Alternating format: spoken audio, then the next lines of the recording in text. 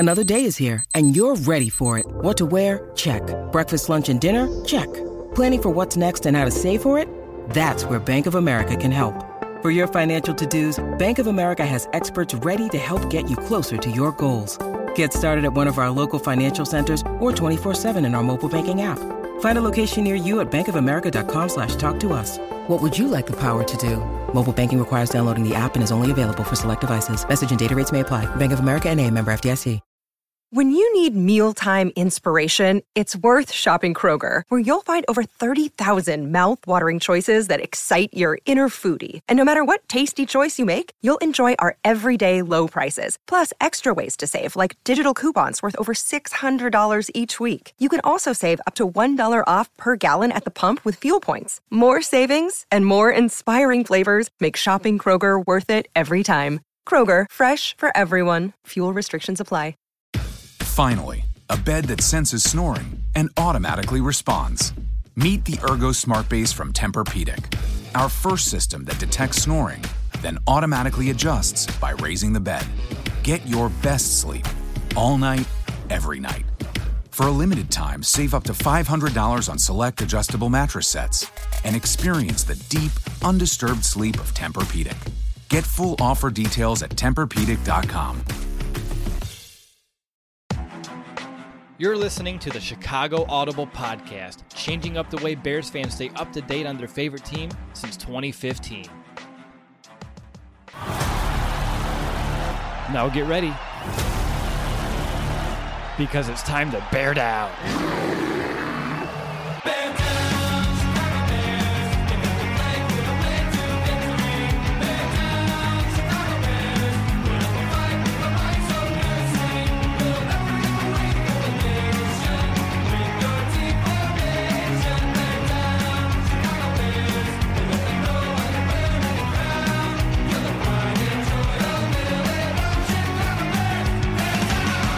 Welcome back, Bears fans, to another episode of the Chicago Audible. I'm Russ Woodwitt. Joined with me is my co-host Nicholas Moriano, and we are back to continue our annual State of the Franchise series as we will be wrapping up the Chicago Bears offense today by breaking down the team's tight end and wide receiver situation heading into the offseason.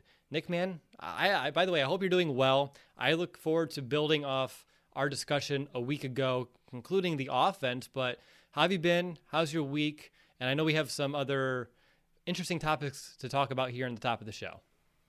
Yeah, I've been good. The weather's finally, there's not as much snow out there, Will, and I could be happy about that because it's these first 2 weeks of February were just awful in terms of weather, the cold and everything, but I'm doing good, staying busy. How about yourself? Doing good. Some big life changes are in the works for me in a very positive way. I'm one that I'll talk about it, I think, once we go through a full transition. Don't want to put too much in front of me just yet, but very exciting to say the least. And I know we're talking about that a little bit offline, but I'm in great spirits today. And speaking of that, I saw some weird things come across my timeline whenever I had some time to go on Twitter today about Russell Wilson and a potential trade out of Seattle. And the Bears are one of just a few teams that he would even be open to being traded, I guess, to, which is very interesting. I didn't expect to see that today. What are your thoughts? Yeah, I mean, I was just happy to see the Bears are one of those three teams, and I think every quarterback and every Bears fan is going to be like, can the Bears somehow get, X, Y, and Z? But it happens to be Russell Wilson being if, they were to be a trade. The Bears are one of the teams, so I think it was very exciting for a lot of Bears fans. We'll have to wait and see. I think right now the Bears have to play the waiting game to see what Deshaun Watson will do, what Russell Wilson and his camp will do, because it seems like there are a bunch of quarterbacks that are not happy with where they're at. But knowing the Bears, they'll end up with what? Like a Ryan Fitzpatrick when a Russell Wilson, Deshaun Watson were available. Fitzpatrick, Andy Dalton, some, not no name, but just not the guy we want. So that was exciting to see, though. Would he automatically become your like a top three option for you? Like with all trades involved, I think Deshaun Watson, knowing you as much as I do, would still be your number one. But I'm curious, would Russ Wilson turn into that number two immediately? Oh, yeah, he has to, just in terms of what he's accomplished, what he can still do. And if you bring him in, you know that you're automatically upgrade. It doesn't matter what you give up. You do upgrade as an entire team, not just at the quarterback position, but the entire team you upgrade. But of course, it's going to be Deshaun Watson number 1, Russell Wilson number 2. I really don't even have a 3, 4, or 5 yet. You might have to go to the draft to find those guys, but it just seems like those are 2 franchise changing. They're franchise changing, to be completely honest, guys. And if you can acquire one of them, I like my chances with one of those 2 guys. Right. Now with Watson, a little bit more of a longevity there compared to a Russell Wilson, so a little bit of a trade-off, but in a much better situation, to say the least, for the Bears, if it works out. Again, we don't like to speculate too much on the show, but it is something that kind of did, I guess, come out today, which is just interesting, exciting, and like you said, Nick, the waiting game's on, and hopefully the Bears do have a plan, and they're able to go and get their guy. Have some of that, what's the word from 2018 that we don't get to say anymore? Conviction. I hope they can have some conviction and go out there and, get the one player that they believe can help right this ship on offense. As we talked about last week, there's a lot to fix. We're going to talk about a lot more fixing that needs to be done here in this show. Before we do get to that, one more thing. New stadium? What's about that? Yeah, I mean, whether or not the Bears should, or if there a future for the Chicago Bears to move to the Arlington racetrack in Arlington Heights. And look, we were talking about this offline, Will. I'm all for it. I'm all for Soldier Field being in a new location. I think it's a hassle to get down there in the first place. And there's nothing around. If you're talking about... Finally, a bed that senses snoring and automatically responds. Meet the Ergo Smart Base from Tempur-Pedic, our first system that detects snoring, then automatically adjusts by raising the bed. Get your best sleep all night, every night. For a limited time, save up to $500 on select adjustable mattress sets and experience the deep, undisturbed sleep of Tempur-Pedic. Get full offer details at TempurPedic.com. The scenery, it's like, what do you see? Lake Michigan? When it's like cold and freezing. Like, I get the bear weather and all the history that's there. There hasn't been any recent success there either. And if you can move it out and get people to come there, I think it'd be more accessible. A lot more people can go there. Like, maybe there's better tailgating spots. I don't know, Will. Like, for me, I'm not so attached to what has been there. I want to see something new, something different, something that could, I don't know, just bring some energy to, not that there isn't at Soldier Field, because everyone gets excited, of course, but that would just be something new. And to have a modern stadium with possibly a retractable roof, like, I'm all for battling the elements. I love it. Don't get me wrong, but hey, it would be nice if we can have a retractable roof and have just a modern, up-to-date stadium. That would be what everybody else is doing, and the Bears can probably move towards that. Just move them into a new era in this franchise. I know they cling to some of those pastimes the Bears do, and that's both with this direction of the franchise from a front office standpoint and with the stadium. I mean, go back 20 years. They wanted a new one, or fans wanted a new one, and all they did was renovate Soldier Field. That was kind of like a stopgap solution. And now where it's already outdated, smallest seating capacity in the entire NFL. And that's another big one. Bump up that capacity. Let's have more Bears fans in that field when it comes on game day. That would be really exciting for me. And then as well as something else we mentioned before we started the show is, what would it be like if Chicago can host a Super Bowl, if they did get a stadium that would allow for that? And that's exciting. I was living in Indianapolis years ago when that city hosted a Super Bowl, and that's just so much fun. So I think this could have a lot of definite positives. Again, we're just kind of talking about some things that are just in the whirlwinds right now, but both pretty exciting in their own equal and opposite ways. Yeah, and like the NFL Combine's always in Indianapolis because of a very central location indoors. Chicago gets an indoor stadium. Bring the NFL Combine there. Obviously, we didn't get a chance this year, but you could do that. Final Fours. There's so many options. So if you're thinking about revenue, you can also think about it that way in terms of making money. But yeah, just it gives you options and something different. And I think the Bears should. Not that they probably won't even look into it. Well, this all speculation, all just rumors, and it's the hot topic right now, right? But hey, I think it would be worth mentioning, but it won't happen. No, will the Bears shell out money? Because they're not going to get a lot of public help, you want to imagine. Chicago owns Soldier Field, and it's the stadium in a park. That's what my little popcorn bucket says in my office. I doubt they want to, put out some tax dollars and fund it themselves too. So there would need to be a little bit of a balance there, but it would be tough, I would believe, especially coming out of a pandemic year where you didn't have any revenue coming from the stadium. And I'm sure Chicago and the Bears split that in some way. So yeah, it's going to be interesting to kind of follow, and maybe something kind of formulates here, but I wouldn't hold my breath, but it does get you excited. It's like Madden, like when you get to build a new stadium. I do that every time I do a Bears franchise. I do Soldier Field for about 5 seasons, and I'm like, all right, let's do something different. Let's make a new modern stadium. And a city like Chicago, the market size that it is, I get jealous looking around the league at like Minnesota, what they did for the Vegas Raiders, looking out in LA, like those types of stadiums, they're remarkable. And if the Bears can find something similar in Chicago, or at least in the Chicago area, and again, we talked about this too. Failed to mention it here.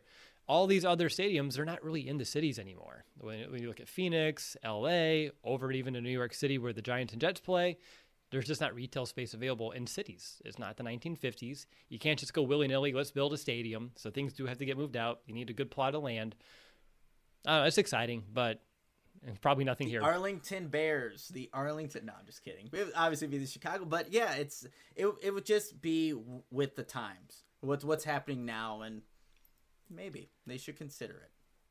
Perhaps. And I know we're going to be talking about tight ends and wide receivers, but before we do start, I do want to share a quick message about our friends over at Manscaped. And who you know, they're simply the best in men's below the waist grooming. Manscaped offers precision engineered tools for your family jewels. They obsess over their technology developments as well, and they do that because they want to provide you the best tools for your just grooming experience. Manscaped, they're trusted by over 2 million men worldwide. They've created their best ball hair trimmer ever, the Lawnmower 3.0. That third-generation trimmer features a cutting-edge ceramic blade to reduce grooming accidents thanks to their advanced skin-safe technology, and you can now feel confident shaving your boys. Plus, they have an LED light. It's waterproof, so you can take it with you in the shower. And I personally love that light because I think it's very underrated. It does kind of help you see exactly where you're attempting to groom there. And I think when you get a little further away from your face, you want to make sure you have as much clarity as possible. And I want to make sure you listen up here because our code, it has changed from the past. It's the same as last week's code, but just in case you missed it, you can get 20% off and free shipping with the code FANSIDED20 at manscaped.com. That's 20% off with free shipping at manscaped.com and use the code FANSIDED20. All right, Nick, we have tight ends, we have wide receivers. If you're listening to this episode and you missed our quarterbacks, offensive line, and running backs episode, definitely go back and listen to that. You can wait till after this episode, Nick. I don't think order should really matter, right? No, I don't think so. We're breaking them down individually, so whichever one comes on your timeline first, make sure to listen to it. There you go. So let's go ahead and jump in and kick off our positional analysis. And Nick, let's go ahead and start with the tight end position today.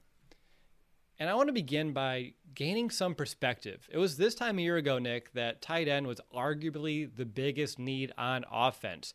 Entering the offseason, this year at least, it feels like a whole different situation with Cole Kmet and Jimmy Graham, and we'll discuss Graham's future in a little bit throughout this show. But first, I did want to assess the job that Ryan Pace did last year to address this position. I was going through my notes, and for the 2020 State of the Franchise offense, I had from Jacob Infante had the original tweet, so I'm still going to credit him for this stat. But in 2019, the Bears had 6 tight ends, and when you combine that, they ranked 13th in catches, 22nd in yards, and 34th in touchdowns. So Ryan Pace did a double dip, which he's been very famous about doing in Chicago. He went with the draft, he went with free agency, Graham and Kmet. So I took the top 2 tight ends this year instead of the top 6 from the previous year, combined them. If you combine Kmet and Jimmy Graham, they would rank 3rd in catches, 6th in yards, and 2nd in total touchdowns. It's hard to really argue with those results, just how much they were able to kind of climb the ladder there just with 2 tight ends. Pace and Nagy, they did find a way to get more out of the position, although I believe we all learned that just wasn't enough for this offense. But Nick, what kind of grade would you give Ryan Pace if you're assessing what he did last year to fix the tight end position, which was completely broken with Trey Burton, Adam Shaheen, and I think he was able to do a pretty decent job of turning it around for the 2020 season. Yeah, when you look at 2019, the tight end position was non-existent. It wasn't a factor in anything that the Bears were doing offensively. And then you turn around and you see Jimmy Graham's catching touchdowns in the red zone. Cole Kmet's starting to get involved later in the season. You have to give a grade from 2019 to 2020. it's like a 7.5 and 8 for me in terms of what you saw in upgrade wise. And yes, like you said, Will, they probably could still use more from the position, but just seeing the growth from 2019 and 2018, completely different room, really. It was a major upgrade. So you have to give Ryan Pace credit for that. And when Jimmy Graham was signed, it was like, what are you doing, Ryan Pace? The deal that you're giving him. So he panned out, especially when scoring those touchdowns. So give a lot of credit to Ryan Pace for that. Yeah, it's one of those where, unfortunately, when you look at Graham, his contract situation, his age, you wonder how sustainable this duo could be. But for a one-year solution, going with Cole Kmet for your first pick in the draft, supplementing him with Jimmy Graham in free agency, it did lead to some really tremendous results when you kind of compare him to really the woes that the Bears had at this position just 2 seasons ago. I want to go ahead and take a little deeper look at these guys individually, and let's begin with the rookie. I guess he's not a rookie anymore, and that's Cole Kmet. He led all first-year tight ends in yards, catches, yards after the catch. He was also second in total touchdowns scored by rookie tight ends. So, Nick, what surprised you about Kmet's rookie season, I guess for better or for worse, and how do you hope or how do you envision his game just evolving in year 2? And I guess when you look at his rookie season, you want to look at that second half because that's what really when he got involved.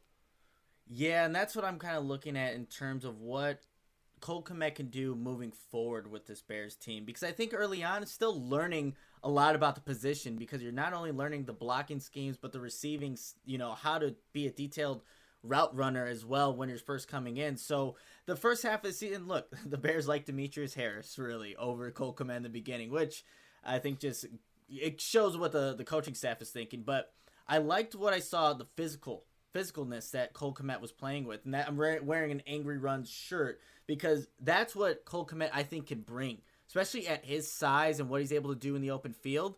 He can create mismatches with that body type and also just run some people over. So I really like that, and I just want to see more looks for him because I think once the offense... Finally, a bed that senses snoring and automatically responds. Meet the Ergo Smart Base from Tempur-Pedic, our first system that detects snoring, then automatically adjusts by raising the bed. Get your best sleep all night, every night. For a limited time, save up to $500 on select adjustable mattress sets and experience the deep, undisturbed sleep of Tempur-Pedic.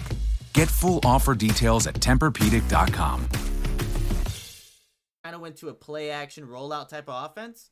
You saw Cole Kmet start to become that first pick in the draft that the Bears were kind of envisioning him to be. So that's what I really liked about him. And I think if they kind of utilize that more often, Cole Kmet can really be that guy that they were all envisioning. Yeah, again, I don't even know if he can always evolve. He can get deeper into the route tree and pick up on some subtle nuances. And I think it's easy to point out that he needs to improve his blocking. At every tight end, you can say that. But I do remember about a year ago, you and I were at the Combine, and we were at his interview, and he mentioned coming out of college, that was the number one thing that team said, hey, you need to work on the most. And I think he did a good job showing growth throughout the season. We just need to see that continue throughout this offseason and see him take another step forward next year. But by and large, if they can just find if they can bottle what they were able to get out of him at the tail end of last season, more around the second half of the season, and have it be spread across and be consistent for all 16 games, you're looking at a really strong candidacy here for one of the best players on this offense, most proficient players that they could have here for quite some time. So when it comes to Cole Kmet, more of the same, but just watch it grow little bit by little bit. Is there anything specific that you want to see him do if it's not blocking or route running? I mean, again, you hit him underneath and you just let him run people over. It's a lot of fun to watch, but I'm sure there's more to this game that we can tap into. Yeah, I think the big thing, and this is going to be where I want to see if Cole Kmet can really progress in this area, it's creating separation. Because when he is route running, he is a bigger guy, but in terms of when he was open, it was by scheme-wise. He was schemed open, and then he was able to kind of run and get those yards after the catch.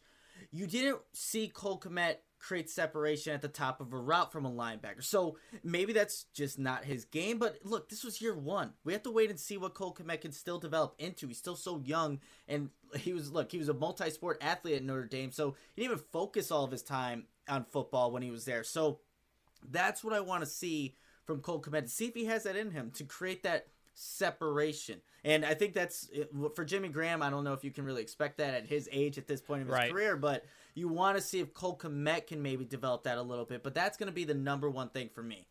And I think it will happen. It will come because as time goes on, the game slows down for these players. They get in when you have rookies and young guys, young men, they're still growing into their bodies. He's still transitioning into football. He's going to get in better shape. So I would assume and hope that is one. And you can also look at the quarterback play throughout every player that we talk about here today and how that impacted them. I think that's a real fair point that we should mention as well.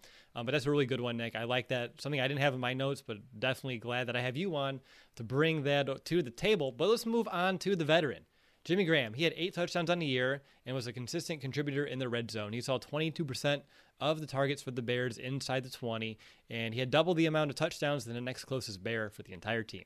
His 8 score, well, in terms of receiving, David Montgomery, different story. There we go. His 8 scores were the most that he had since 2017, and I know he may be a potential cap casualty this year. We don't need to hide that. I think it's been pretty well written about, speculated on, and the Bears could save about $7 million if they let him go. And before we decide his fate and later on in the show, I'm just curious for you, Nick, how did Graham do compared to maybe your expectations heading into the season? Yeah, honestly, my expectations were pretty low for a Jimmy Graham. I wasn't very high on what he could do, but when you see him scoring touchdowns in the red zone, it didn't really matter how many catches he had previous to that touchdown. It's like, all right, but he scored. And that's what he was brought in here to help the Bears do, to be more efficient in the red zone. And I think he just did a phenomenal job with that. So with Jimmy Graham, he exceeded my expectations. Because like I said, the bar was pretty low for me. And he didn't produce very much probably in the middle of the field. But when you got inside the 20, Jimmy Graham came alive. And the Bears needed all the help they can get to just have another weapon down there. And he definitely provided that last season. It's really hard to argue with these results. Like, again, even if he wasn't the biggest role guy down the stretch, I'm glad they started to turn it more to Cole Kmet as well. We already mentioned that. But when you're into 20, if you can have a guy like that you can just throw it to and you can trust that he's going to come down with that ball or have a real good shot, that's pretty valuable in its own right. So even if he's not a fearful weapon, in between the 20s, but once you get inside the 20, it's a different story. There's still room for someone like that in any football team, and I think he was someone that, as we said, hit a little flat early on last free agency. Did grow on us a little bit as we got closer to the season. After you find out about Cole Kmet, you realize there's a bigger picture here. And I still agree with you that he did exceed expectations. And we'll talk about him and what the Bears should do a little later. I don't want to put that right here. So quickly moving forward, Demetrius Harris, utter disappointment. He phased out early in the year, thank goodness, for a puzzling amount of targets in a snap share account early on in the year that really had us befuddled, to say the least. J.P. Holtz, he was used more as a fullback, so we'll put him here. He's listed as tight end the roster, but he was more of that H-back type of guy. So when I look at this position again, really tight end, this offseason, I feel like there's a need to add more talent to it. Just when you look at the back end here and the uncertainty of Jimmy Graham in general, and if Graham does go, the need level goes up tremendously because you have to replace your number one tight end on this roster. So where's your headspace right now, Nick, with the depth here at tight end? Because even though Ryan Pace, as we mentioned earlier in this segment, did a great job of fixing it or getting it to a much stronger spot in 2020 compared to the previous year, 2021 and even beyond, outside of Cole Kmet, it's another huge question mark. It really is, Will. So even though Jimmy Graham did have that production, you got to factor in age. Can he replicate what he did in year one with the Bears? And that's probably the question that the Bears are going to have to ask themselves. Like, if you take away the touchdown production, well, was Jimmy Graham as effective as, we want him to be for another year? And if you take that away, and Demetrius Harris, like, we'll get into later in the show, but we kind of know what the direction he's kind of headed for, a lack of his Bears career at this point. But a guy like, I'll just throw a name out there because the Eagles don't want him anymore. Zach Ertz is a guy that sounds like, hey, you're going a different direction. If you're going to save some cap space by, cutting Jimmy Graham, whatever it may be, I don't know. That'd be an obvious upgrade in a similar type of system, but it's definitely going to be, I think, a need. If you keep Jimmy Graham, obviously not as much, but you would still like to have somebody that was more reliable than Demetrius Harris because he went out there more times than not, he wasn't blocking anybody, and he what reminded me a lot of Deion Sims. And if you remind me of Deion Sims, that is obviously, your face says it all. Will, it's not a good thing. I had Deion Sims later in my notes when we talk about his fate, and I'll save it. So hopefully I don't forget it. It's in my mental notes, not my paper notes. But yes, Deion Sims is a unfortunate comparison for him. The cases of the drops, the easy touchdown that he drops is the one that always sticks to me, and the whiff blocks. And there's a reason why they took him out. And it's interesting, though, because I know they didn't have preseason, but he must have showed enough in practice throughout that training camp to warrant all of those snaps, unless they're just being real particular and trying to really baby Cole Kmet. And that, honestly, with this offensive coaching staff, wouldn't be all too surprised if that was the case. But regardless, the Bears do need to continue to add through this. Zach Ertz is an interesting option, depending on what they do with Jimmy Graham. I would say the only trade-off, and you can tell me if I'm wrong, though, Ertz the last couple of seasons has been dealing with a couple of injuries, right? So durability may be the trade-off, where Jimmy Graham's been very durable throughout his career. Zach Ertz not so much, but when healthy, the better player on the field. Yeah, absolutely. And that was a strength of this tight end group as opposed to 2019, and availability. Cole Kmet and Jimmy Graham didn't miss a game. So, and if you were to put a guy like Zach Ertz, like, that could be the whole lingering kind of downward thing that affects them. So I like what the Bears were able to do, revamping the position, because they got guys that were on the field. You got to be available. You really do, without a doubt. Looking at this tight end position as a whole, and the area that we just want to see the most improvement in, we talked about Cole Kmet's blocking. If I'm looking at the tight end position as a whole, you said it, and it's interesting you said it earlier. More production in the middle of the field. It's a lot along the boundaries, outside the numbers, underneath stuff. I want a seam buster at the position, like guys that can play it like a Zach Miller, a Martellus Bennett. I've seen him come down with some great catches over the middle of the field as well. The one that reminds me is the Bears-Ravens tornado game I went to, and that overtime catch that he got from McCown throwing that ball, came up all muddy, but right in between the two safeties, still sticks a vivid memory in my mind. And then going back even to Greg Olsen, if you want to go back a little bit further, having someone that can be a vital factor down the middle of the field to make them have to worry about the seam, it's going to open up the outside. I think the Bears as a whole really like to throw it outside the numbers for some reason, and that could be a quarterback issue, probably some, a coaching and a play call issue, probably that as well. But regardless, I do want to see more production from the tight ends over the middle of the field in 2021. How about you?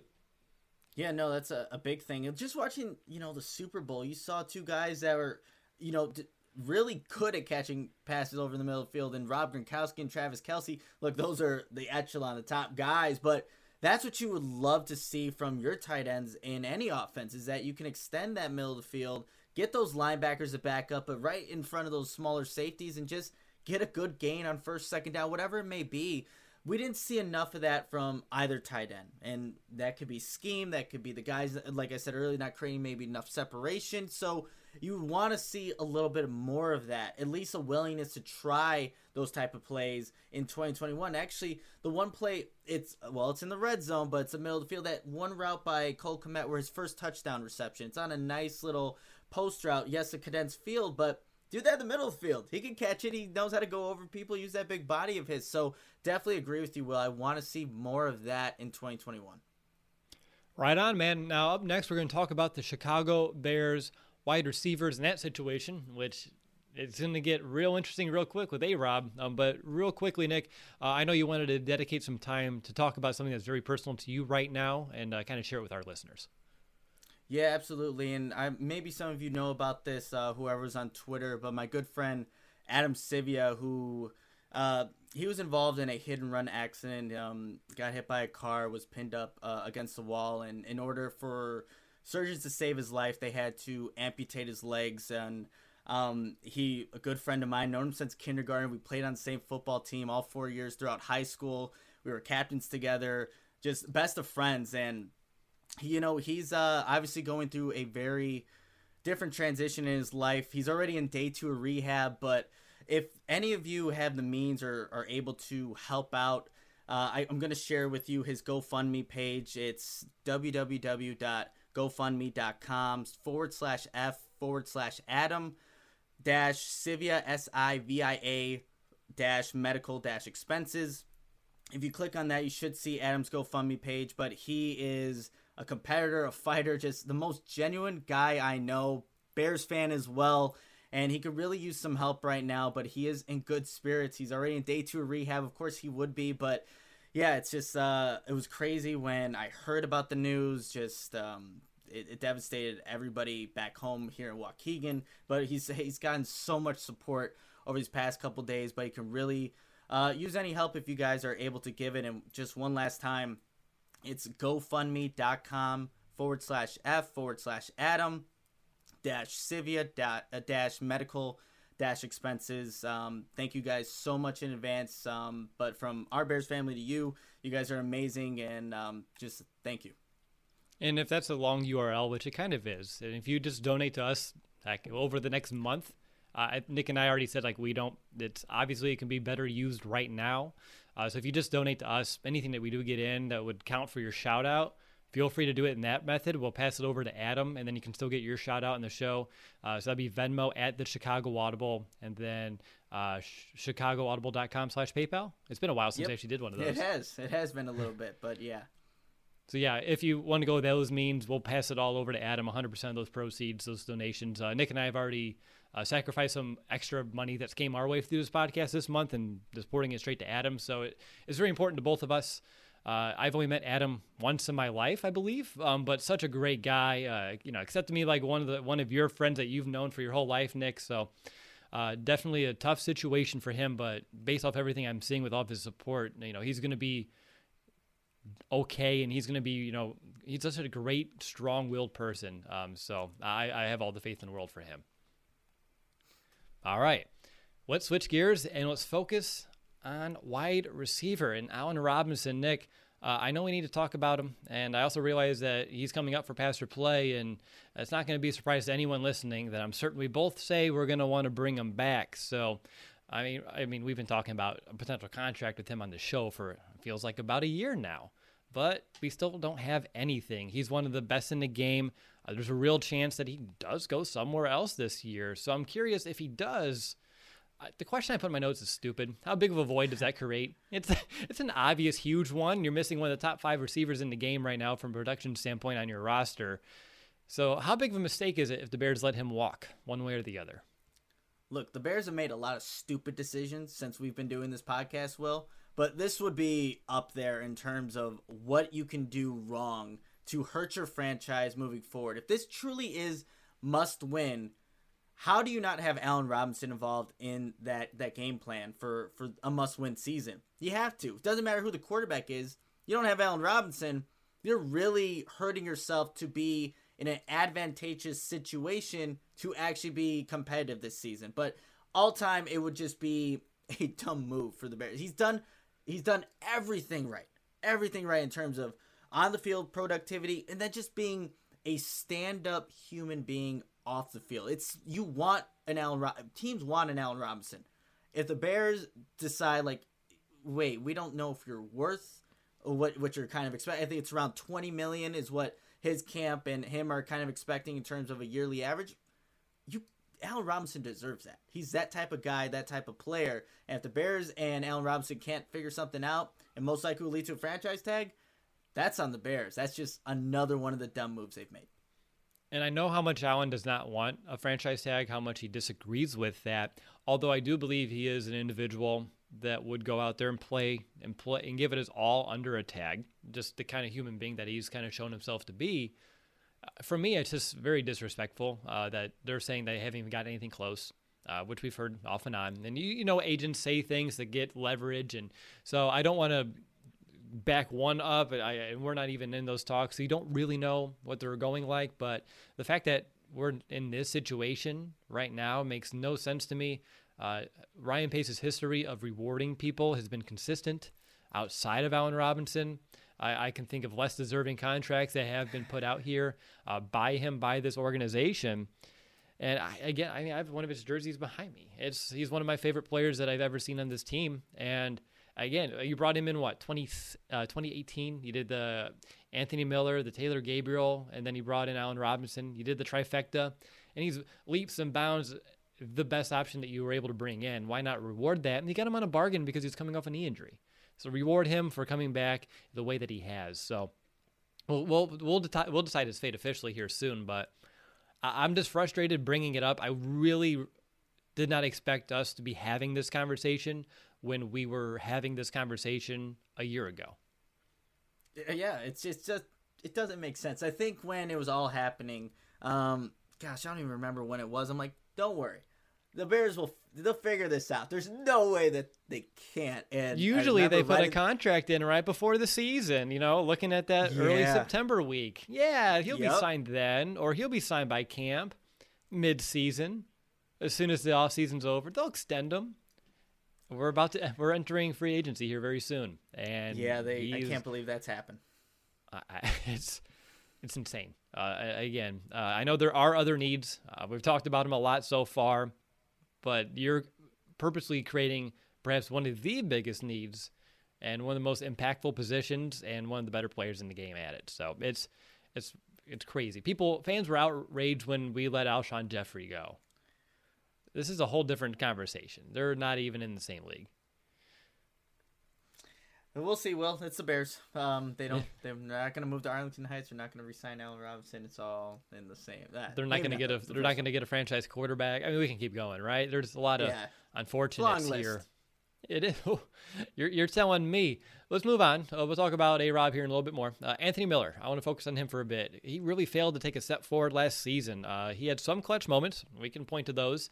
But by far and large, he just failed to create a consistent role on this offense, at least to the level that we were expecting.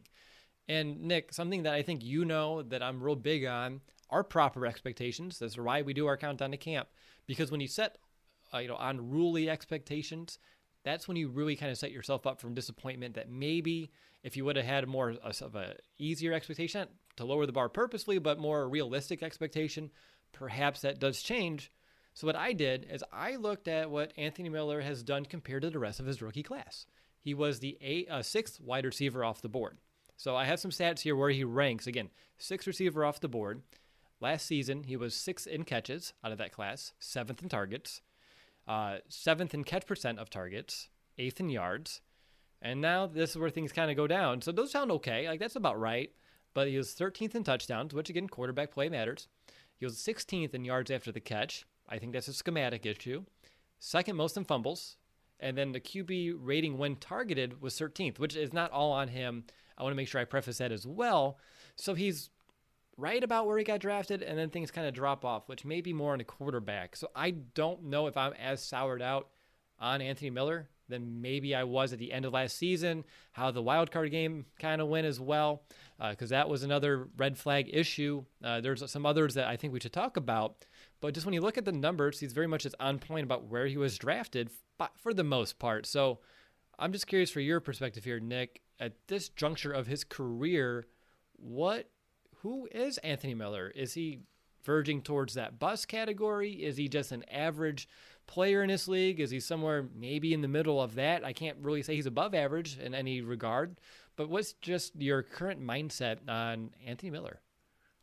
Anthony Miller has talent. I don't think anyone can question that. He definitely has the ability to create separation, and usually he can catch the ball when he's thrown to. We saw a couple of drops last year, but he's talented. The one thing that bothers me about Anthony Miller, actually there are a couple things, but the number one thing is I think it's the mental side of things, like not knowing the depth of your route, not knowing where to be. This is now year 3, now going into year 4, right? Like, why is it that those are reoccurring issues when, I think there was a big talk about him being more mature, being a father now, and having more of that kind of responsibility on himself, but yet we're seeing the same reoccurring issues. And then you see the whole mental breakdown in the Saints game. Like, that bothers me, Will, because I think he's talented, but he's just not putting that extra effort to put that and translate onto the field. And like you said, quarterback play definitely affects some things, but there was a throw, week 2 against the Giants, down the left sideline, Mitch Trubisky, perfect ball, Anthony Miller drops a touchdown after catching the game-winning touchdown in Detroit the week before. So these inconsistencies too. And I think when the Bears trade up to get him, it was to be the number 2 guy. He's no longer the number 2 guy. We're going to talk about a guy in a little bit here that is that guy now. So when I see what he's doing in terms of production, where he's at, and where he was projected to be, it's definitely a disappointment for me. But I think, look, right now the Bears just don't have any better options. I'm sure we'll talk about more of the depth in a little bit here, but it's disappointing. I had some high expectations for Anthony Miller because I know he's talented. He hasn't amounted to that talent.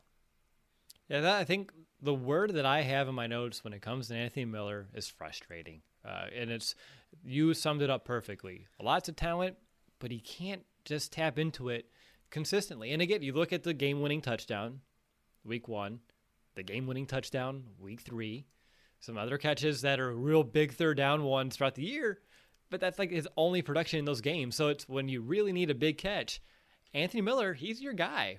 For some reason, he can't just be someone to give you yards just when you need a first down or just a 1st and 10, someone that can give you an 8-yard route. It's for some reason they can't find that out of him.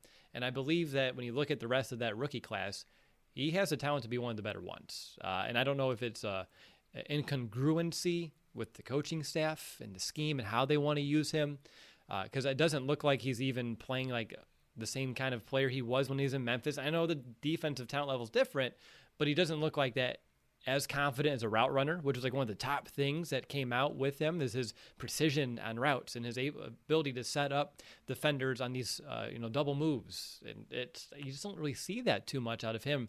And you talked about separation earlier when it came to Cole Kmet.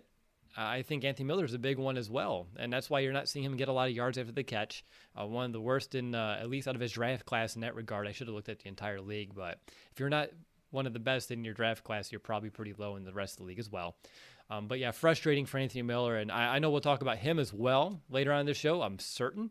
So I want to move on to a little bit more of an exciting topic for a moment. Let's go from a negative to a positive. Darnell Mooney, he finished fifth in catches, seventh in, why did I put fifth in catches and seventh in catches? Probably fifth in catches, seventh in targets, eighth in touchdowns, and eighth in yards after the catch compared to the rest of his rookie class. I like to compare apparently to rookie classes right now. But with Darnell Mooney, it makes a lot of sense with him being such a mid-rounder as well. And we were cautiously optimistic with Mooney and what he was bringing to the table after he was drafted, but and everyone kind of thought it may take some time just to get acclimated to the NFL, but the dude was a contributor from the jump. He had a lot of production as well, I think, left on the table due to some poor quarterback play. So that's something to, I think, get our hopes even higher about his potential in this offense here in Chicago. So just looking ahead, just an easy question for Darnell Mooney. What's year 2 look like? Yeah, year 2 has, I think, a lot of potential. It all going to really fall in the quarterback play, but just given who Darnell Mooney is as a player, the route running was far, far better than what I was expecting. Just because, look, he's a 5th-round talent. There wasn't, I think, a lot of high expectations on him, but he broke the Bears' rookie record for most catches, which it's the Bears, I get it, which was only set at 45. Darnell Mooney had 61, so he set the new mark for the next rookie wide receiver, but he was just so polished. Even though he came out of Tulane, a 5th-round draft pick, it didn't look like that. The Bears trusted him early on, and that's why you saw the snap count for Anthony Miller and other wide receivers. Like, they were going to Darnell Mooney because they knew they could trust him, whether it was going on these jet sweeps to get a handoff or just being a decoy or just whatever the route may be. The Bears trusted him, and you saw that early on in the season, and it continued throughout the entirety of the season. But look, the whole cliche, the sky's the limit. It really is for Darnell Mooney. He has potential. Look, if there's some of those plays that Nick Foles, Mr. Trubisky hit on, I wonder how close he is to 1,000 yards in terms of like he's 631. He ended off in, but you hit some of those big plays, keep the offense out there. I don't know, Will. I think he's a lot closer than maybe some people would think to that 1,000-yard marker because he was open consistently, and that's because he's a good route runner. He has that 4.33 speed. Is this a Ryan Pace, not total redemption, but is this him going out and being like, okay, this is what I was hoping Anthony Miller would have become? Because I see that. I see a lot of the similarities. I know he's a little faster than Miller, But in terms of how we were expecting Miller to be that route runner and that guy to set it up, you see Mooney, putting guys on skates and just having them fall backward from time to time as well. And just he's someone that, the sure hands as well. And I love watching all the work that he's doing with that jug machine, in his house, in his apartment all the time. I love that high motor, that high energy. And I do believe he's someone that strives and really desires greatness for himself. And I believe that motor is really going to just continue to be a blessing here to have in Chicago as we see him continue to evolve and elevate his game. And I'm really excited to see what he can do from a year 1 to a year 2 jump. I don't want to use the term sophomore slump because I don't expect it, but usually when you don't expect it, it's something that does rear its ugly head. We've seen it before. Anthony Miller is in a very similar boat when he had a pretty decent rookie year with a lot of scoring, and then things really fell off pretty quickly. So it is something to at least think through. But is there anything more about Darnell Mooney at this juncture that you wanted to talk about? Yeah, the only thing that might factor into a sophomore slump if he's not in the field, obviously he exited the Packers game around 12 minutes left in the fourth quarter due to an ankle injury. And what he's really good at is creating those yards after the catch. There's so many plays last year, Will, where it looks like Darnell Mooney's not going to get anything. But he has a way of just kind of maneuvering around guys, getting lower than people. However he does it, he finds a way. But it happened on a play similar to one that we've seen many times before where Darnell Mooney's trying to create more yards after the catch on a simple drag route over the middle, gets injured against, it's actually Adrian Amos of all people, has to miss the Saints game. So the one thing that I think just Darnell Mooney being 5'11", 177 pounds, he just needs to know when to fight for those extra yards and when to maybe just simply go out of bounds. And I know that maybe it goes way against what he believes in, but we need him to be on the field. And one way to do that, maybe you just don't have to take that extra hit when it's a 2-yard pass and there's 3 guys coming at you. Get out of bounds, Darnell Mooney, and we'll live to play another play. But it may just be against with who he is and what he believes in, but he wasn't out there for the wild card game. The Bears definitely could have used him. I don't know if the Bears win that game even with him, but that's just something to be aware of. His size and how he plays could lead to some potential injuries like it did against the Packers in Week 17.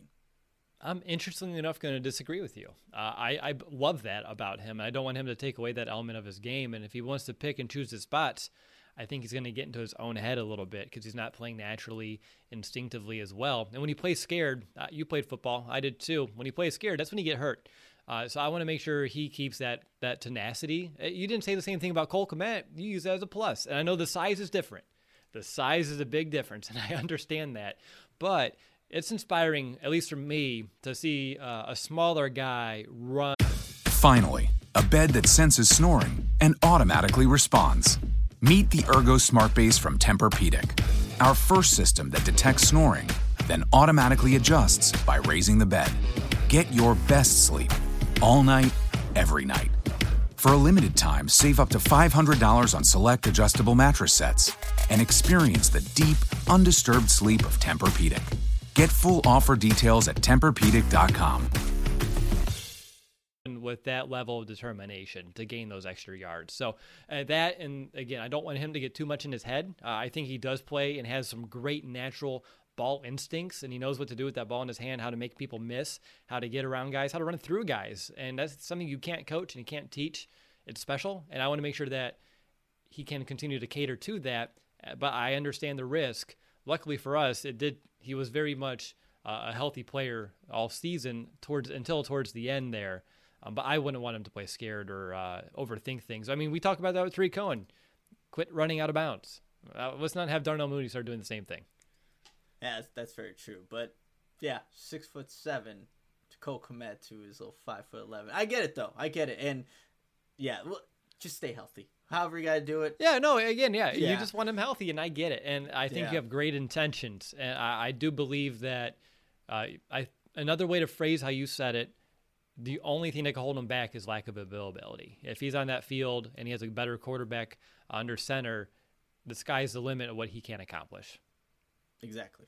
There we go. See, I turned it in for a positive for you. But we're going up and down the receivers, man. It's just like a roller coaster ride. A couple of episodes ago, one of my lessons I took from Super Bowl teams, Nick, was getting more out of role players. And when I look at the roster and I see Javon Wims and Riley Ridley, I'm starting to come to the conclusion that they just can't be those guys. Wims was really only used as a blocker along the perimeter. And when given a big moment and a big chance, he choked in the playoffs. Riley Ridley, he's a mystery, coming along real slow. So either that or the Bears are trying to keep him the NFL's best kept secret. It's one of the two. I don't know which one, but I'm leaning towards the first. So very similar to tight end, I think we can be on the verge of a complete overhaul here at the position, depending on A-Rob, what happens to him. Anthony Miller, I know there's some discussion that we need to continue on the show, but at this point in time, where are you? Do you think that at least the bottom half of this depth chart could be liable to be flipped this offseason? It definitely could, Will. Especially with Javon Wims and what happened in the Saints game, both Saints games. I think that should be an indication to the Bears. We can upgrade here. We can get somebody on a cheap deal where we don't need to have. Not that I don't think Javon Wims is a bad guy at all. It just was a bad moment. I think he really did learn from it, but he also dropped a much needed touchdown in a playoff game. But for Riley Ridley, I'm like how the Bears I think are approaching Riley Ridley is just wrong. There's no way that he's that bad to where he can't get playing time. I think this is just the Bears being the Bears and not knowing how to evaluate really the talent that they have and how to get it out, the talent on the field to produce. It seemed like when Riley Ridley, a pass was thrown to him, he caught it. And it's just he did. He had 4 targets and 4 catches last year. You're 100% correct. He caught every ball that went his way. Yeah, and I think he's 10 for 11 too. 11 targets, 10 receptions. So throughout his career. Hold on, is that on him or is that because he's never out there? So they're like, let 88 go. It could be both. I just know in the week 17 against the Vikings, he came up with a huge third down catch on the right side. I just think he could get more playing time than what the Bears are actually doing out there. But who knows at this point? He's obviously not seeing the field for some reason. But to answer your question, could they see an overhaul? Probably. The Georgia guys aren't doing it right now, and they could probably go to some other school to maybe get some other receivers to maybe find more of that depth and production from that 4th and 5th wide receiver spot. It's just really interesting to me just when it comes to Riley Ridley. Again, he was a mid-round pick on a lot of those draft boards. He was a top 10 wide receiver in that class. PFF had him as PFF, but they had him, I think, one of the top ones as well, one of the very top. And we're like, whoa, the Bears got a crazy steal here. How'd they do that?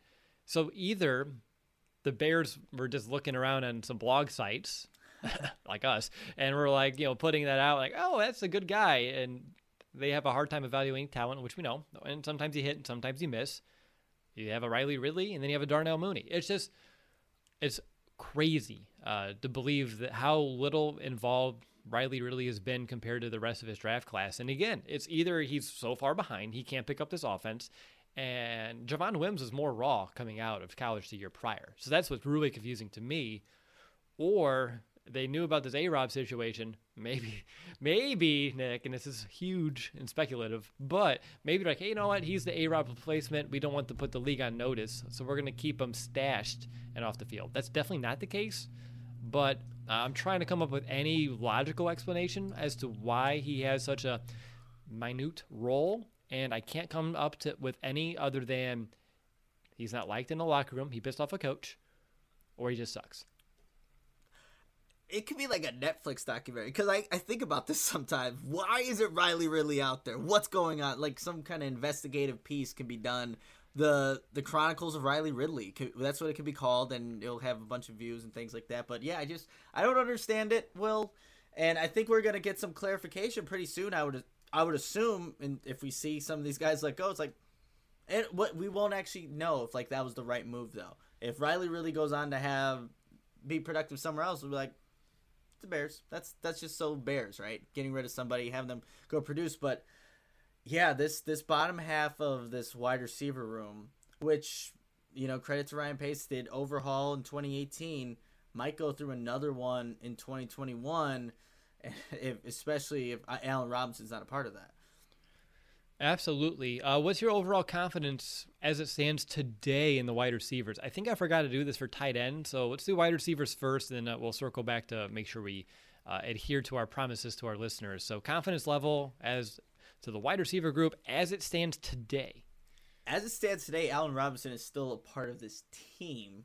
So right now, when's the new year? When's the new league year start? I don't know if it's official. Is it official yet? But so I'm doing it. You can tag people, so I guess he still is a part of the team. We'll say he's gonna tag him. Yeah, okay. I give it a 6.5 because I still don't like it's Allen Robinson, Darnell Mooney. That's a great combo, but you go to the Anthony. We just talked about Anthony Miller, the ups and downs that he has in his career, and we don't even know if he's gonna be here next year.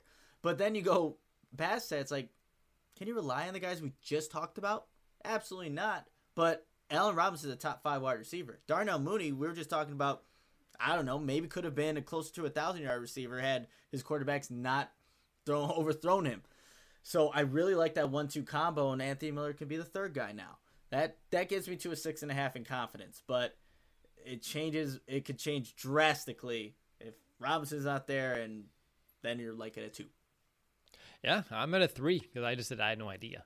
Again, I agree. You did it a real smart way with, well, he's on the roster as of today. So you're being real explicit with how you interpreted my language here, which is very fair. I'm just uncertain on what they're going to do with Allen Robinson, and I do believe there's a real possibility that he's not a Bear. And if that's the case, then you're looking at your top 2 being Mooney and Miller, unless you do a free agent, which even looking at that list, nothing's going to bring you the same level of production or talent as A-Rob. If you go in the draft, unless you somehow hit big again in the mid-round, you're going to have to invest an early pick, which is going to impact some of the other needs on this entire football team.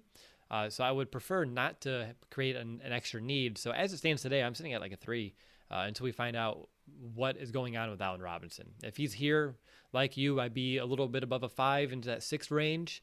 But I'm also very just concerned and frustrated with the lack of production outside of the top 2. And that's where I start looking elsewhere to see how can we get that. Because we did it with tight end last year. How can we do it with wide receiver this offseason? So that's kind of where my mind's at. Tight end confidence, very similar for me, by the way. But I'm at a 6.5. I know, Graham, that's a question that we'll need to answer here soon. We keep teasing that one, so it better be a great conversation. But Cole Kmet and just his long-term potential and viability in his offense is great. And then Graham goes, you do need to find a starting like you type of tight end as Kmet stays your Y. But outside of that, I believe you're set for some good success here, and there are decent paths to keep or bring in another strong tight end to this offense.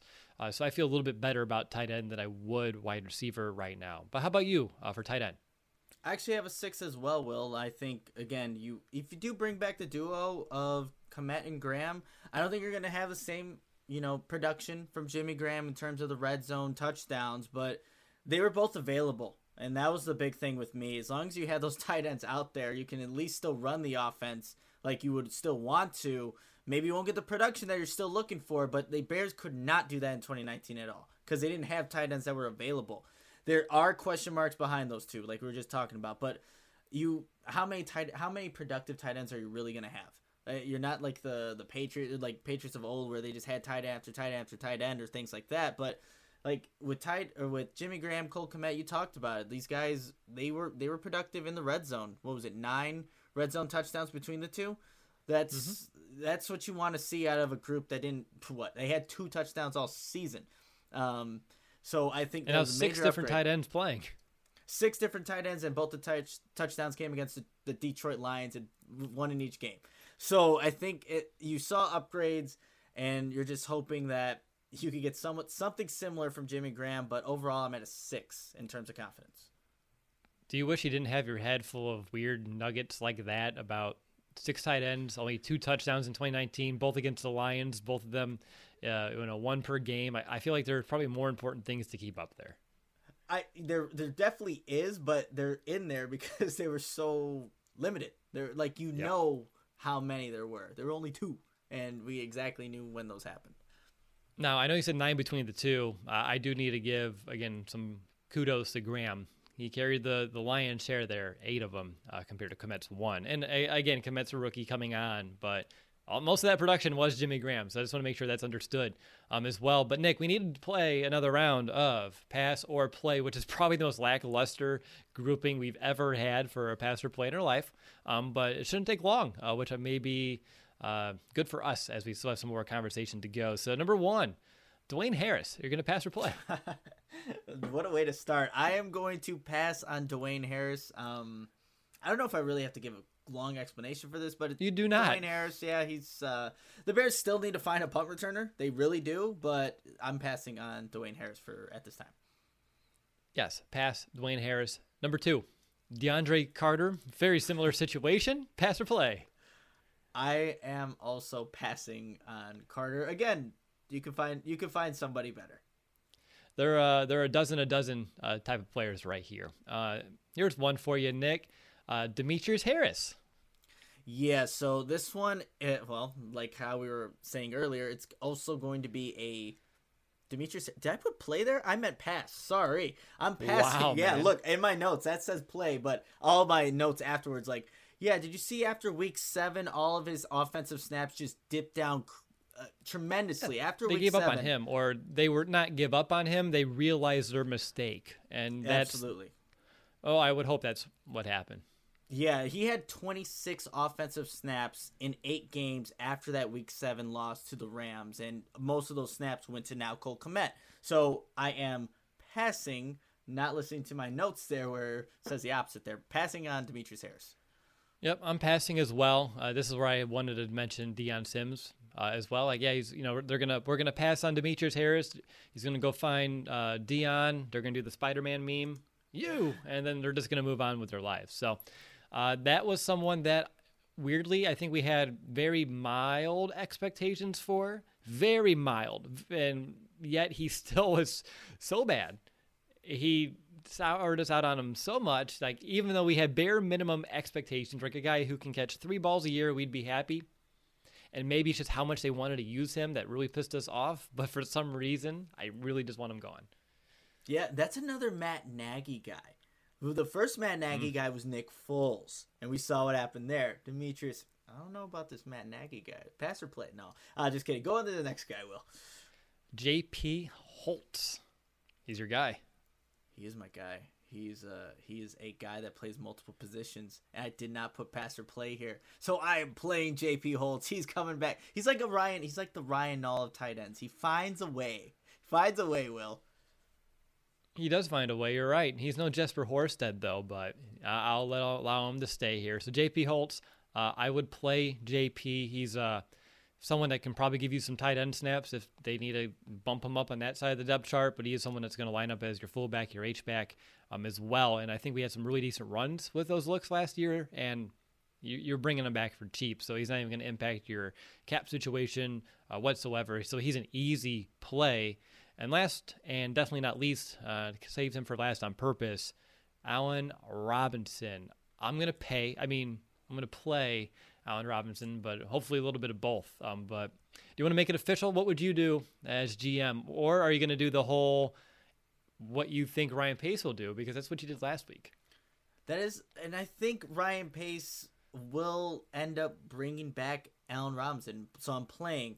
Now, how they do that is the question. You could do, obviously, the exclusive franchise tag. You could do the transition tag. It's like all these, the non-exclusive tag. Like, there's so many different ways, but I think it needs to be around that number that he's looking for. Because if you're giving him I think it's the salary cap right now, because it's going to be lower, the franchise tag would only be $16.5 million. That's a good distance from what Allen Robinson's expecting. But you could do the non-exclusive tag, which guarantees a player will make no less than 120% of his salary cap. So that would be closer to $18 million with the franchise tag.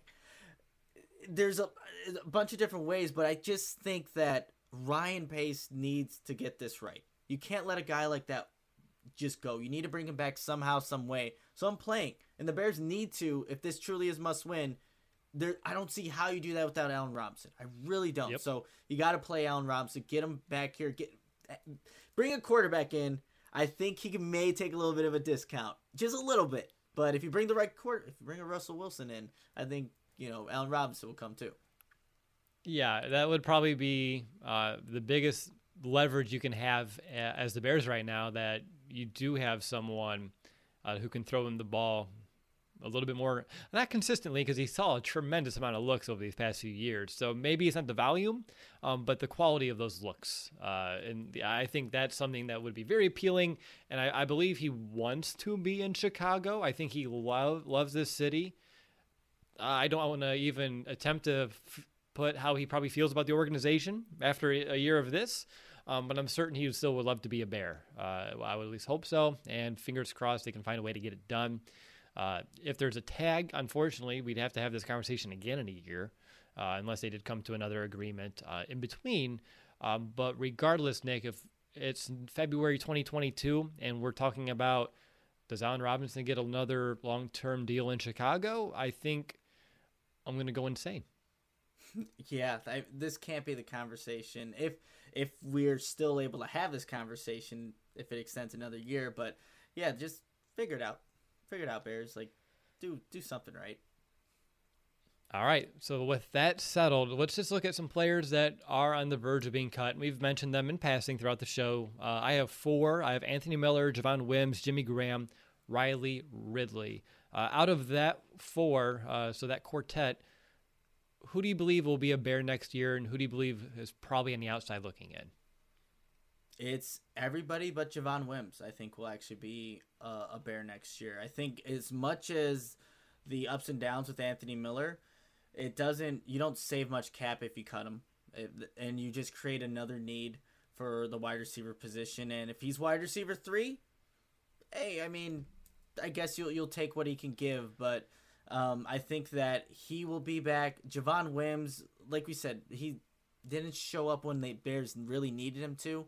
And Riley Ridley's never gotten that chance. And he's still, year 3, and he's got maybe less than 150 snaps probably. Easily less than that in the years that he's played. So playing him as well, I think when the Bears are assessing Jimmy Graham and what they could possibly do, they're probably better off with him than without, because you're just creating another need, another hole. You can't rely on just Cole Kmet at this point. We saw bits and spurts of it, but we need to see somebody else to kind of accompany him. And I think with that being said, it's just going to be Javon Wims who's on the outside looking in. Okay. I'm very much close to in line with you. I think Wims, out of everyone, though, if you cut him, saves you the least. So I do wonder if they bring him back at least to camp, see where his headspace is at, see if he's been able to mature a bit, if he takes a step. So I wonder if they would cut him. It would be a post-training camp. Same thing for Riley Ridley. He's not going to be cut before training camp. He's coming back to the building. They'll give him a good look. If they somehow practice squad him again, I feel like he's going to be like grandfathered into the practice squad at this point. But it would be interesting to see if he doesn't show any growth, if that's enough to just let him go or not. That would be a letting go of your 4th-round pick, though, after a few years and only a handful of snaps is a big admittance of guilt for Ryan Pace. So in a big year for his future, maybe he wouldn't do that. So that's why I do believe Riley Ridley stays. For Anthony Miller, it really depends on coachability and confidence. And again, all these guys I believe make it to camp. And I don't believe the only one that could be cut before camp would be Jimmy Graham. But I would bring him back personally. 8 touchdowns, that's hard to replace. And you said it earlier, I don't think you can count on him to do it again. I don't say why not. If you have a little bit more of a quarterback on this team that can provide you with some more consistency and a little bit more of awareness in the red zone, I bet you Jimmy Graham can get you 8 touchdowns again. He has that in the tank. He doesn't need to have all the snaps. If they find another tight end that can maybe start grooming him underneath a Jimmy Graham, or just take away just a little bit of his snap load so he's more fresh, and then you just deploy him in the red zone. I know $7 million is a lot of money, but with the production that you could get out of him in a red zone, I think it's almost worth every penny, which is weird because it was a year ago and I was like, why are they making this deal? And I'm like, yeah, it's worth it. Go for it. And I don't think $7 million by cutting Jimmy Graham, I don't think you can repurpose that $7 million and provide this offense, or if we're going to look at defense next week, so this team with much more value than what you may get out of Jimmy Graham in terms of production and scoring, which the Bears, we all know, need as many points as possible. Yeah, absolutely. Not unless they win a route like a Zach Ertz and then try to put their hope that he could stay healthy and, for longevity wise. But yeah, I agree. It's a good argument to make about Jimmy Graham. If, for what he did last year and what he's making, $1 million a touchdown and maybe add a couple more, you'll take that. If you want me to look at, Anthony Miller's cost per touchdown or Riley Ridley's cost per no touchdown, let me know. We can figure those out, but it's hard to say no to people that are giving you the type of level of consistency and scoring that you did get out of Jimmy Graham. So we'll see. If there's any other options that seem better present themselves, I'm open to it. I'm not going to completely shut my mind to it right now, but as it stands today, just like with Allen Robinson, don't give yourself an unnecessary hole to fill in an offseason that already has plenty to need to be addressed. Speaking of which, that does kind of wrap up all of our offensive positions between our last two episodes. So just looking how everything sits, let's kind of list our order of needs on this side of the ball. I'll begin, and I'll let you know where I sit. My number one need is quarterback. I think that's pretty obvious for every reason. Looking for a starter. And if you have to roll with Nick Foles, then you better have a high draft pick, someone that you can groom underneath the wings.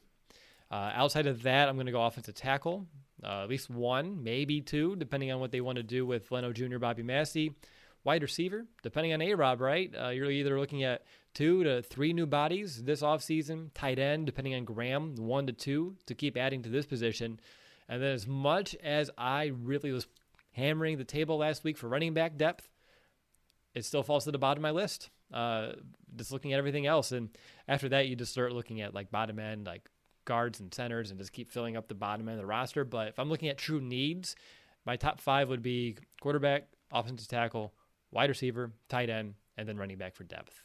What about you? Mine's going to look very similar. It's going to be quarterback, tackle, but I'm going to throw in, we talked about it in depth about Sam Mustipher. But center might be a bigger need that I think, than maybe people are thinking about, because I think they're definitely going to bring competition for Mustipher for sure. So I'm going to put center in front of wide receiver, and then it'll just fall regularly with the tight end and then running back as well. So I guess added one more. You need to. No, I made a mistake. I overlooked center, which, again, maybe that's good for Sam Mustipher, that when I was going through my notes, I didn't even think about that position as a true need right now, but it is one. They have to add a center, whether they draft someone, whether it's a veteran free agent that's at least someone that can. You have to find someone that pushes for the job, because we talked about it last week. You can't just hand over the keys to Mustipher. You have to find someone to push and contend for this job, because if you're settling for one, you're not doing this team a service whatsoever if you're Ryan Pace. So that's a really good one. I would probably still peg it to me underneath wide receiver. Just because I don't know about A-Rob right now. If we come back, we hear tomorrow that he's tagged or he's on a new contract, probably the first one before we hear about the second one, then we can start reordering. But if A-Rob's gone, that is a huge need in and of itself, a number one wide receiver. Yeah, that probably, man, if A-Rob were to be gone, you technically do have tackles that would be under contract, and I would almost be, it'd be a close second or third, like just jumping up without A-Rob, because Darnell Mooney's great. Could you say he's a number one right now to be the number one on the team? I've seen that conversation actually through Bears fans. I've also seen Bears fans think that Akeem Hicks is a linebacker. And Facebook's a dark place, Will. The sure Bears, is. Oh man. But yes, it would definitely be a big need if Allen Robinson was not here. Okay. Anything else that you wanted to discuss here today, Nick? I am pretty wrapped up on my side. Yeah, we wrapped up the entire offense, which was obviously in 2 shows here, went in depth with each position, needs, and everything. So just make sure, if you haven't listened, go ahead and backtrack here. You don't need to necessarily listen in any order. Just know that we went in depth on everything that you need to know about this Bears offense, and transition next week to the defense. That's right. Heading into the offseason, by listening to these episodes, you should be in a really good spot to understand needs heading into free agency, as well as the draft. And once we get through internal needs, then we get to have even a little bit more fun and start looking outward, mock draft episodes and free agent scenarios to kind of work through as well. So I'm excited for those shows. But first things first, we need to switch sides of the ball, talk about this Chicago Bears defense. We'll start with the front seven, so defensive line, outside linebackers, and inside linebackers next week, and then we'll follow that up with a show about the secondary, which puts us right in a good time for free agency. So I'm excited to kind of go through the schedule with each and every one of you as we stay consistent, and we can kind of keep marching ahead here through the offseason. Did you see what I did there, Nick? Because it'll be March next week. I overlooked that, but man, it's flying by. Good job there, Will. Right? You have to throw them in when you can. But I'll call that a wrap. If you haven't yet, do Nick and I one favor. Just take a moment to rate or review our show on Apple Podcasts. It really means a lot to the both of us. It does go a long way toward helping grow our audience as well. Make sure to use our code over at manscaped.com, FANSIDED20, if you're looking to pick up some grooming tools for your family jewels. And then again, Nick, I'm not going to have you go through the whole GoFundMe link, but if you want to donate to us, we can pass it over to Nick's close friend Adam with everything that we already mentioned earlier in the show. Just give us a donation at chicagoaudible.com/PayPal or look up at the Chicago Audible. You'll see our iTunes logo in the photo, as well. You'll see Nick's name and donate there, and we'll push everything over to Adam, and that would count for a shout out in the show. We haven't asked about those in a few weeks purposely, or about a month purposely, but it seems like a good time to do so right about now. But thank you for everyone for watching or listening to this episode. Up next, again, the Chicago Bears front seven. What changes may be afoot over there, and what will the defense look like with Eddie Goldman coming back? That's exciting. So I'm excited to get to all that with you here next week. But until then, bear down, Chicago. Bear down!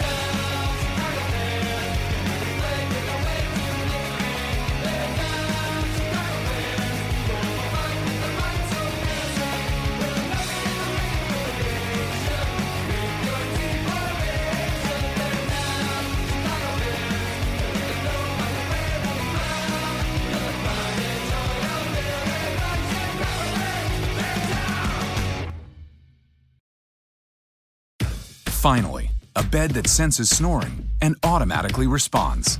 Meet the Ergo Smart Base from Tempur-Pedic, our first system that detects snoring, then automatically adjusts by raising the bed. Get your best sleep all night, every night. For a limited time, save up to $500 on select adjustable mattress sets and experience the deep, undisturbed sleep of Tempur-Pedic. Get full offer details at TempurPedic.com.